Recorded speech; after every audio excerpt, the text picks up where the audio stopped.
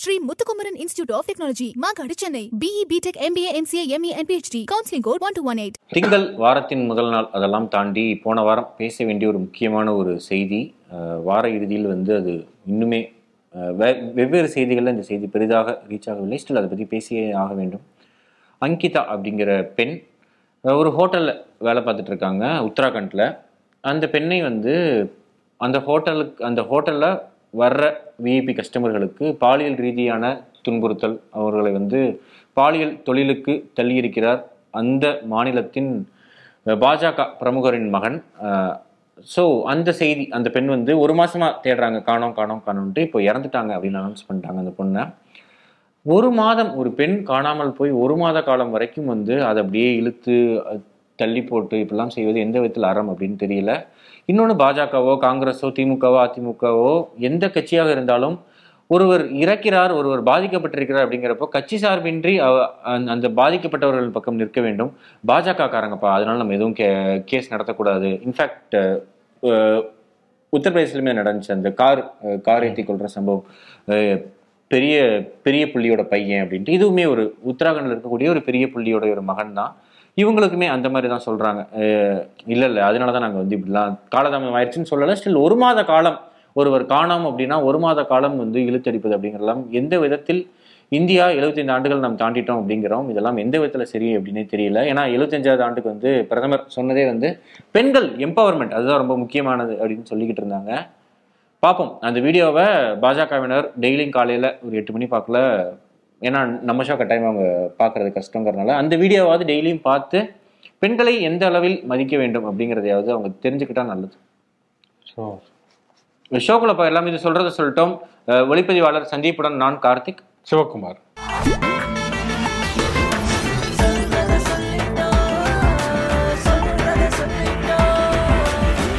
கிட்டத்தட்ட RN Ravi sir இப்பதான் வந்தாப்புல இருக்குது. அதுக்குள்ள ஒரு வருஷம் ஆயிடுச்சு. நாகாலாந்துல இருந்து டைரக்ட் டியூட்டியா அவர் ஊருக்கே போய் ட்ரெஸ் பேக் எல்லாம் பண்ணி வைக்காம டைரக்டா நம்ம ஊருக்கு தான் வரப்போறார் அப்படிங்கிற மாதிரி சொல்லிட்டு இருந்தாங்க. ஸோ RN ரவி அவர்களின் ஒரு ஆண்டு காலம் முடிந்திருக்கிறது. அதே மாதிரி அமைச்சரவை கூட்டத்தொடரில் தான் தூத்துக்குடி துப்பாக்கிச்சூடு சம்பவமாகட்டும், அதே மாதிரி ஜெயலலிதா அவர்கள் அந்த மரணம் அதில் என்னென்ன அந்த டாக்குமெண்ட்ல இருக்குன்னு சொல்லி அதெல்லாம் பேச போறாங்க அப்படின்னு சொல்லியிருந்தாங்க. இன்னொரு பக்கம் தமிழக அரசின் மீதான கேள்விகள், சச்சரவுகள், சர்ச்சைகள், அதுக்குமே என்னென்ன பதில் சொல்ல போறாங்க. ஏன்னா நேரடியாக அதிமுகவும் திமுகவும் எதிரெதிராக உட்காந்து சண்டை போட போறாங்க அப்படிங்கிறப்ப காரசாரமா நிறைய விவாதங்கள் வரலாம். அதே மாதிரி தூத்துக்குடி துப்பாக்கிச்சூடு அதுல அந்த ஸ்டேட் அந்த டாக்குமெண்ட்ல என்னென்ன இருக்கு அப்படிங்கிறது மீடியாவுக்கு எப்படி கசிஞ்சிச்சு அப்படிங்கிறதையுமே அதிமுககாரங்க கேட்பாங்க. கசியிலையோ நீங்க பண்ணது சரியா தப்பா அப்படிங்கிற அந்த கேள்வியுமே திமுககாரங்க எதிர்கேள்வியா கேட்க தான் போறாங்க. இந்த மாதிரி நிறைய விஷயங்கள் இருக்கு. இந்த அமைச்சரவை கூட்டத்துல நீங்க எந்த விஷயத்த முக்கியமா பாக்குறீங்க? அதான் நீங்க சொன்னது மாதிரி நிறைய விஷயங்களே இருக்கும். ஒண்ணு தூத்துக்குடி துப்பாக்கிச்சூடு சம்பவம் அப்படிங்கிறது திமுக எதிர்கட்சியாக இருந்த பொழுது தொடர்ச்சியாக அந்த விஷயங்களை பேசிக்கொண்டே வந்திருக்கிறது. அப்படிங்கிறப்ப அந்த துப்பாக்கிச்சூடு சம்பவத்தில் குற்றம் சாட்டப்பட்டிருப்பது எடப்பாடி பழனிசாமி தலைமையிலான அரசு.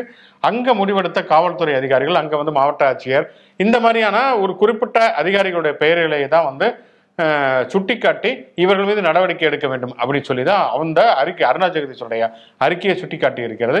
ஆனால் என்ன பிரச்சனைனா, ஒண்ணு அதுல இருக்கக்கூடிய தகவல்கள் வெளியில கசிந்தது அப்படிங்கிறது ஒரு பக்கம் இருந்தாலுமே கூட இந்த அறிக்கை கொடுக்கப்பட்டு இத்தனை ஆண்டு காலம் ஆகியும் திமுக அரசு ஏன் அதை வெளியிடவில்லை, அதன் மீது நடவடிக்கை எடுக்கவில்லை அப்படிங்கிற ஒரு கேள்வியுமே இருக்கிறது. ஏன்னா அதிமுக மீது அவ்வளவு விமர்சனங்களை வைத்த திமுக இன்றைக்குமே எதிர்ப்புதிரமாக இருக்கக்கூடிய திமுக ஏன் அது மேல நடவடிக்கை எடுக்கல அப்படிங்கிற ஒரு கேள்வி இருக்கிறது. இந்த அமைச்சரவை கூட்டத்தில் அது தொடர்பாக என்ன நடவடிக்கை எடுப்பார்கள்? அப்போ அந்த அன்றைய காலகட்டத்தில் அதற்கான பொறுப்பான இருந்தவர்கள் யாரெல்லாம், ஒன்று கீழ்மட்டத்தில் ஆரம்பித்த அதிகாரிகள் ஆரம்பிச்சு அதற்கு பொறுப்பாக இருக்கக்கூடிய அமைச்சர்கள் வரைக்கும், அமைச்சர்களாக அன்றைக்கு இருந்தவர்கள் வரைக்குமே என்ன மாதிரியான நடவடிக்கை எடுக்கப்படும் அப்படிங்கிற கேள்வி மிக முக்கியமான ஒரு கேள்வியாக இருக்கிறது.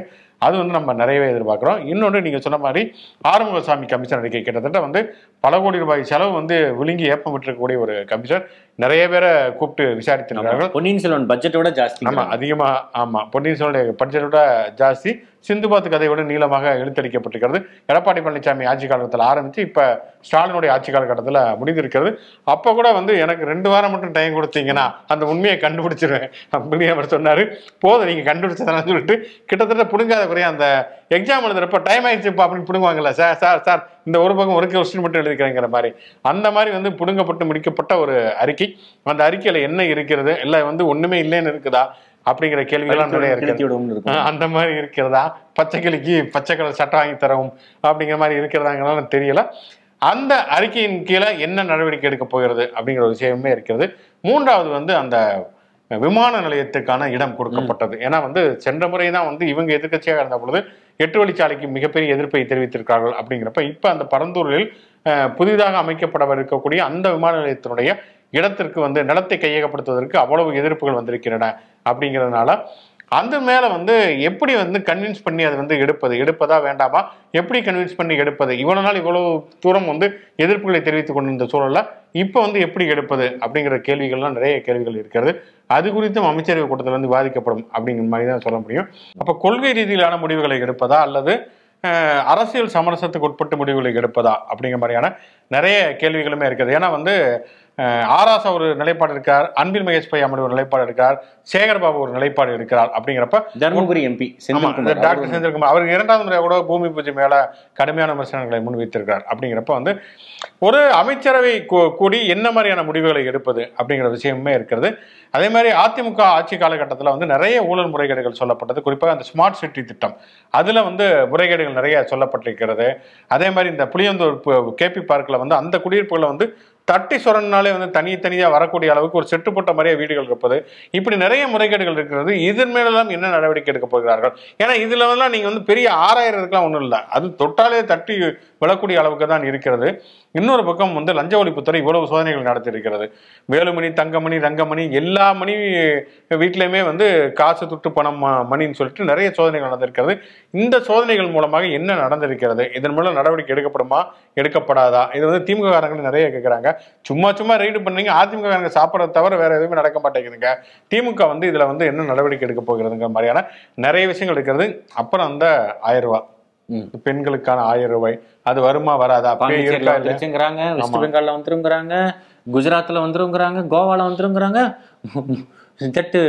சொன்ன ஸ்டாலின் வீட்டுல இருந்து சொன்ன ஸ்டாலின் ஆபீஸ்ல இருந்து இன்னும் வரலையாப்பா அப்படிங்கிற மாதிரி தான் இருக்கு. கமல் வேற நான் சொன்னா திட்டம் தயவு செஞ்சு கொடுத்துருங்களேங்கிற டோன்ல அவரு ஒரு பக்கம் வேற ப்ராஜெக்ட்ல இருக்கும் அப்படிங்கிற டோன்ல இருக்காப்ல. சோ அந்த 1000 ரூபாய் எப்ப வரும்? அதே மாதிரி இந்த இபி மந்த்லி பில்லா எப்படி நீங்க ரேட் ஏத்தனதை குறைக்க போறது இல்லை. ஏன்னா எந்த அரசுமே இது வரைக்கும் ஏத்தன ரேட்டை குறைச்சது இல்லை. பாலுக்கு மட்டும் குறைச்சிங்க, ஸ்வீட்டுக்கு ஏத்திட்டீங்க. எல்லா மாநிலத்தையும் ஒப்பிட்டு தமிழ்நாட்டுல தான் ரொம்ப கம்மின்ட்டாங்க. ஆமா, கேட்டா வந்து நீங்க இனிமேல் இவங்கள மாதிரி சொல்லிடுவாங்க நினைக்கிறேன், பாஜகங்க மாதிரி கோ டு பாகிஸ்தான்ங்கிற மாதிரி பக்கத்து சைட்ல விலை ஜாஸ்தி, அமைதியா இருங்கடா, அமைதியா இருங்க இல்லாட்டி பாஜக வந்துடும் அப்படிங்கிற மாதிரி தான் டீல் பண்றாங்க இபி பில்லுக்கெல்லாம்.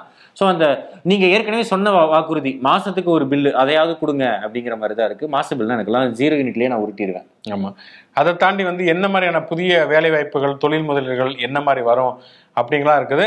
அது இப்போ நிறைய குழுக்கள்லாம் அமைச்சிருக்காங்க. அந்த குழுக்கள்லாம் என்ன பண்ணிட்டு இருக்காங்க, அவங்க ஆறுமுகசாமி ஆணையம் மாதிரி இருக்காங்களா இல்லை உண்மையிலேயே செயல்படுறாங்களா, அந்த ரிப்போர்ட்லாம் வாங்கி வச்சுட்டு வருவாயை வந்து பெருக்குவதற்கான வழிமுறைகள் என்ன அப்படிங்கிறத பற்றிலாம் இந்த அமைச்சரவை கூட்டத்தில் விவாதிக்கப்பட வேண்டும் அப்படிங்கிறத நம்ம எதிர்பார்க்குறோம். ஏன்னா வந்து அந்த தேனிலவு காலம் அப்படின்னு சொல்லுவாங்களே, அவங்க செயல்படுவதற்கு ஒரு காலகட்டம் கொடுக்கணும் அப்படிங்கிறது அது வந்து கிட்டத்தட்ட தாண்டிட்டாங்க, ஓராண்டுக்கு மேலே தாண்டி விட்டார்கள். அப்படிங்கிறனால இதுவரைக்கும் நீங்கள் போட்ட குழுக்கள், நீங்கள் போட்ட கமிஷன்கள், நீங்கள் போட்ட கமிட்டிகள் அவங்கெல்லாம் என்ன மாதிரியான பரிந்துரைகளை கொடுத்துருக்காங்க, அதை வச்சு நீங்கள் என்ன பண்ணுவீங்க? அதே மாதிரி பார்த்தீங்கன்னா 2 மிக முக்கியமான ஒரு கமிஷன் இருக்கிறது. ஒன்று வந்து நீட்டுக்காக கொடுக்கப்பட்ட அந்த கமிஷன், அந்த அறிக்கையெல்லாம் கொடுத்து கவர்னருக்கு வந்து அனுப்பியிருக்கிறார்கள். கவர்னரை பற்றியுமே கூட நம்ம அந்த ஓராண்டு கால கவர்னருடைய நடவடிக்கை அப்படிங்கிறது கிட்டத்தட்ட வந்து ஒரு பிஜேபியோட வட்ட செயலாளர் வண்டுமுருகன் மாதிரி அவர் இருந்தார். சனாதன தர்மத்தின் குறித்து பிரச்சாரம் பண்ணுவது, அதுக்கப்புறம் திருக்குறள் ஜி இப்போ வந்து தப்பா கெட்ட வார்த்தைகள் எழுதி வச்சுட்டான்னு சொல்றது அப்படின்னு ஆரம்பிச்சு பல விஷயங்களை சொல்லிட்டு இருந்தாரு. ஆராசாவுடைய அடிக்கு பிறகுதான் ஆளுநர் அமைதியாக இருப்பதாக தான் தோன்றுகிறது.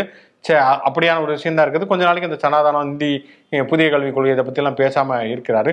இருந்தாலும் இந்த ஓராண்டு காலத்தினுடைய ஆளுநருடைய ஆட்சி காலகட்டத்தில் பார்த்தோம்னு சொன்னா வந்து சென்னாரெட்டி வெர்சஸ் ஜெயலலிதா அப்படிங்கிறதுக்கு அப்புறமேல் வந்து ஒரு ஆளுநர் ஒரு அரசாங்கத்துக்கான முரண்பாடுங்கிறது அதிகமாக இருந்ததுங்கிறது இந்த காலகட்டம் தான் சொல்ல முடியும். ஏன்னா வந்து ஜெயலலிதா வந்து முதலமைச்சராக இருப்பாங்க, ரோசையா அவர் வந்து ஆந்திராவில் வந்து காங்கிரஸ் கட்சியோட தலைவராக இருப்பார், அவர் இங்கே கவர்னராக வரப்ப கூட அமைதியாக தான் இருப்பாரு. பெரும்பாலும் பன்வாரிலால் புரோஹித் இருந்தாரு, சுர்ஜித் சிங் பர்னாலா இருந்தாங்க, பாத்திமா பிவி இருந்தாங்கன்ட்டு எப்ப யாரு வந்தப்பயுமே வந்து இவ்வளோ கலைபரங்களும் நடந்ததே இல்லை. ஏன்னா இவரு ஒரு பக்கம் போய் நீலகிரிஸ் அந்த ஊட்டியில போயிட்டு இவரு ஒரு ஃபங்க்ஷன் நடத்துறாப்புல, அதுக்கு வந்து தமிழக அரசு அதிகாரிகளுக்கு தான் உண்டு மான் உண்டுன்னு இருப்பாங்க. மானுக்கெல்லாம் வந்து இந்த சாப்பாடுலாம் போட்டுட்டு அதை ரசித்து கொண்டு இந்த மான் என் தன் சொந்தமான் அப்படின்னு சொல்லி பாட்டெல்லாம் கேட்டுட்டு ரொம்ப அமைதியாக இருப்பாங்க. கிண்டி கவர்னர் மாளிகை பொறுத்த வரைக்கும் அந்த இவர் தான் போன தடவை வந்தவர் தான் ஆய்வு பண்ண போறேன் அப்படின்னு சொல்லிட்டு அது ஒரு பெரிய கலவரம் ஆச்சு. அதுக்கப்புறம் அவருமே அமைதியாயிட்டாரு. அதை தாண்டி கொஞ்ச நாள் தாக்கு பிடித்தவராக இவர் ஆர் என் ரவி சனாதனத்தை ஆதரிப்பது, துணைவேந்தர்கள் தனியாக கூட்டம் கூட்டுவது அப்படிங்கிற மாதிரியான விஷயங்கள்லாம் செய்து கொண்டிருந்தார்.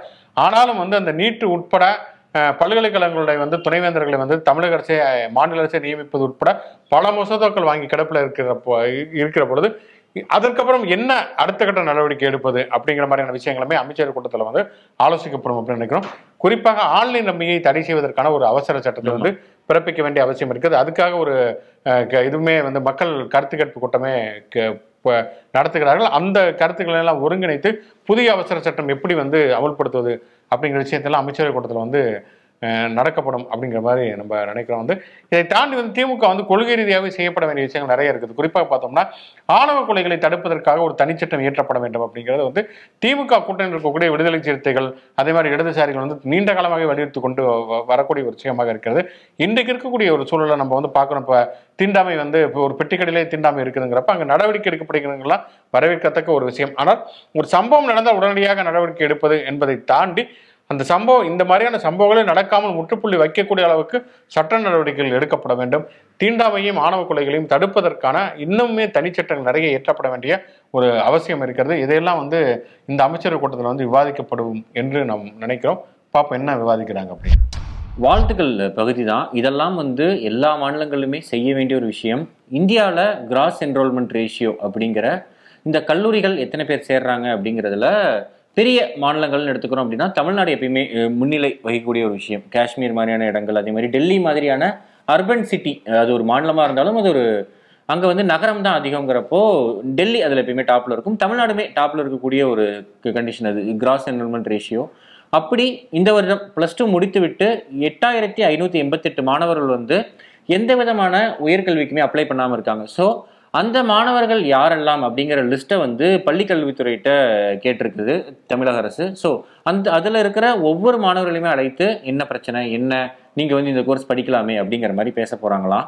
உண்மையிலேயே மிகவும் சிறந்த ஒரு முடிவு. ஒவ்வொரு மாணவரையுமே அவர்கள் படித்து முடிக்கும் வரை இந்த அரசு பார்த்துக்கொள்ளும். நீங்கள் படித்தா மட்டும் போதும் அப்படின்னு சொல்கிற அந்த விஷயம் இருக்குல்ல, அதுக்கு உண்மையாகவே ஹேட்ஸ் ஆஃப்.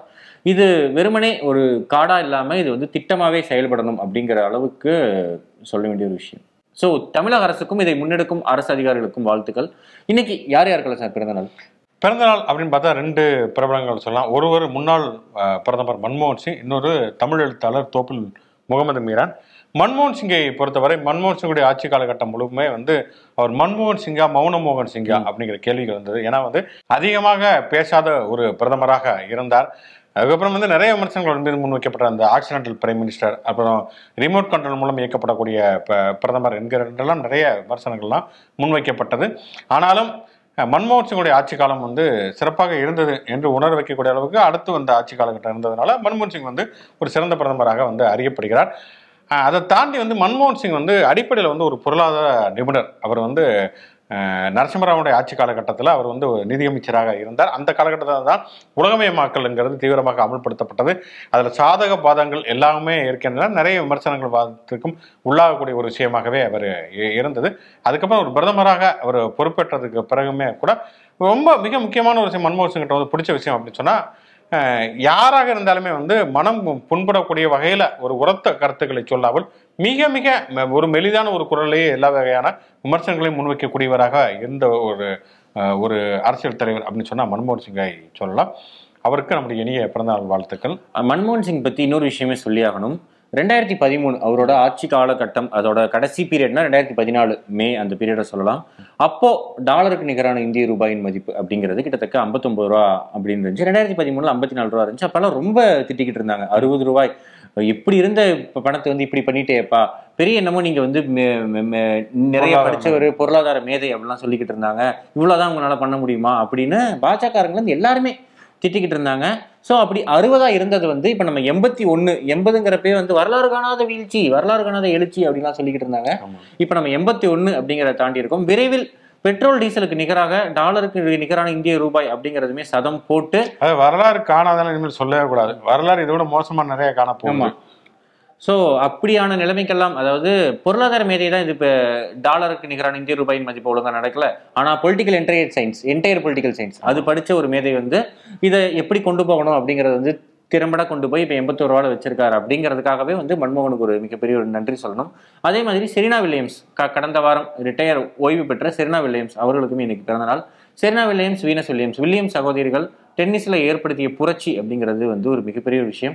ஆப்ரோ அமெரிக்கலாக இருந்து கொண்டு டென்னிஸ்ல ஒரு எந்தவித கோச்சிங் எதுவுமே இல்லாம கிங் ரிச்சர்ட் அப்படின்னு ஒரு படம் கூட வந்திருக்கும், வாய்ப்பு கிடைச்சா பாருங்க. ஸோ வில்லியம்ஸ் சகோதரிகள்ல செரீனா வில்லியம்ஸ் அவர்களுக்கு இன்று பிறந்தநாள். ஸோ இனிய பிறந்தநாள் வாழ்த்துக்கள். அதே மாதிரி பாலசுப்ரமணியன் அப்படிங்கிற ஒரு கமெண்ட் பண்ணியிருந்தாரு. அவருடைய அண்ணன் மகன் ஸ்ரீஹரி, அவருக்கு இன்னைக்கு பிறந்தநாள். இனிய பிறந்தநாள் வாழ்த்துக்கள் Srihari. Have a great year ahead. மன்மோகன் சிங் பீரியட்ல இது ரொம்பவே நல்லா இருந்துச்சு, இப்போ அதை நாங்கள் மிஸ் பண்றோம். இல்ல மன்மோகன் சிங் பீரியட்ல இது மோசமா இருந்துச்சு, இப்போ இது நல்லா இருக்கு அப்படின்னு நீங்க நினைக்கிற ஒரு விஷயத்த வந்து கமெண்ட்ல பதிவு பண்ணுங்க. நன்றி. தோப்பில் முகமது பேர் சொன்னாங்க. இருங்க.